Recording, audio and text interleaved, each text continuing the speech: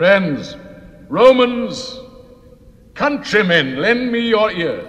I'm Mark Anthony, and this is Demolition News Radio, episode 122.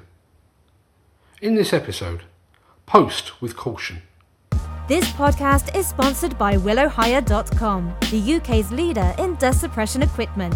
Kick the dust into touch with our new, bigger and better all-in-one dust suppression units for hire. Call Willow on 01582 840045. On Tuesday this week, I was at the Hillhead 2018 exhibition, enduring temperatures that made the familiar Buxton Showground feel like the fifth circle of hell. The Hillhead show has long been one of my favourites. It's intimate and manageable. If you plan your day properly, it's possible to see the entire show in a single day.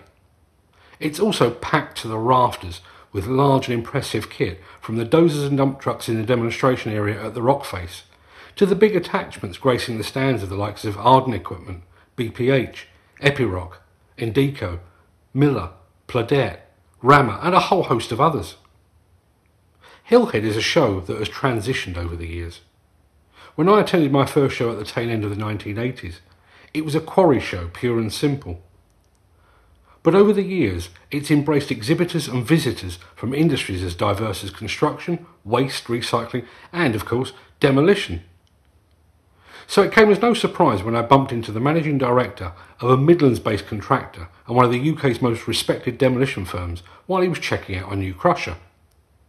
As often happens, we covered a lot of ground, ranging from the recent news about Sloan Door closing its doors and the acquisition of KDC to England's performance in the World Cup. But then he mentioned something that set my journalistic spider senses tingling and made me reach for my notebook.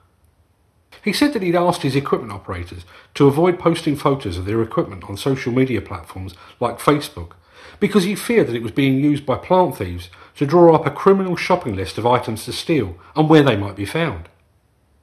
This being an audio show, I can't actually show you the notes that I made, but it reads, "Thieves targeting demolition sites using Facebook, ? Investigate." And that's precisely what I plan to do. And then I got a phone call. Demolition News Radio is the podcast of demolitionnews.com and the Demolition Magazine. That phone call came from another demolition company, this one based in the south of England. We're scheduled to film a segment for a forthcoming episode of Demolition TV with them in the next few days. The call was polite, but it was also to the point. And the crux of that call was this. "You're more than welcome to film and photograph on our site as planned, but can we please ask you to sit on the photos and video for a month or so, as we're concerned that plant thieves are using social media to identify and locate machines and attachments to steal." Now, of course, two instances do not a trend make. But while we're talking about cliches, I would also remind you that there's no smoke without fire. So is it possible that plant thieves are scanning Facebook, Twitter, Instagram and a bunch of other social media platforms to draw up a hit list of items to steal? I've covered the subject of plant theft for many years now, but I'm certainly not an expert. But I know someone who is. So I called Peter Thompson at Cantrack Global to see if this was even remotely likely. And his response was not one of surprise, but of weary resignation. It's highly plausible, as thieves use various forms of intelligence to gather information on where to target their activities in various crimes, he said. For example, there are well-documented cases of social media alerting the whereabouts of people in the media, resulting in a burglary. Demolition News Radio, the independent voice of the global demolition industry. The advent of the smartphone means that just about everyone has a high-quality camera in their pocket. As a result, it's not unusual for my Facebook feed to be filled with photos of demolition sites in action, many of them tagged with their precise location. It's not unusual for operators to proudly boast that they've just got the keys to a new excavator, or that they're the first to use some impressive new attachment. These too are often geotagged. And there are constant conversations between operators quizzing each other where they're currently working, what they're working on, and what machine they're currently operating.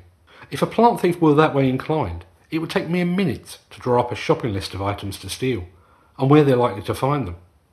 They could be using those Facebook photos to plan precisely what kind of transport might be required to make off with stolen equipment. And if they're willing to go to those lengths, It's not ridiculous to think they might actually use the photos taken by innocent operators and demolition workers to show potential customers just what stolen goods they're getting. I've seen both sides of the social media argument firsthand. Platforms such as Twitter, Facebook, LinkedIn, and increasingly Instagram have allowed us to build a global publishing presence. Platforms like YouTube and Vimeo allow us to bring you the very best video content from around the world. And even this podcast exists only because of a social media platform and app called Anchor. But by the same token, I've seen the dark side of social media. For 2 years I had an online stalker who abused and threatened me on an almost daily basis. It took a court appearance and a restraining order to stop him. And I was threatened by a pair of thugs on my own doorstep for something I had written. It's safe to assume they tracked me down using social media too. But never in my wildest dreams did I imagine that plant thieves would utilise Facebook to plan their criminal activities. Of course, this could be an overreaction. As I said previously, 2 isolated incidents and the gut feel of 2 unrelated demolition firms is not evidence of a pending crime wave. But I tell you what, if I'd just taken delivery of a smart new shear, pulveriser or hydraulic breaker, I would now think very carefully before posting photos of it in action. So if you're a big user of Facebook, my suggestion is this: post with caution. Thanks for listening. Demolition News Radio, dedicated to demolition.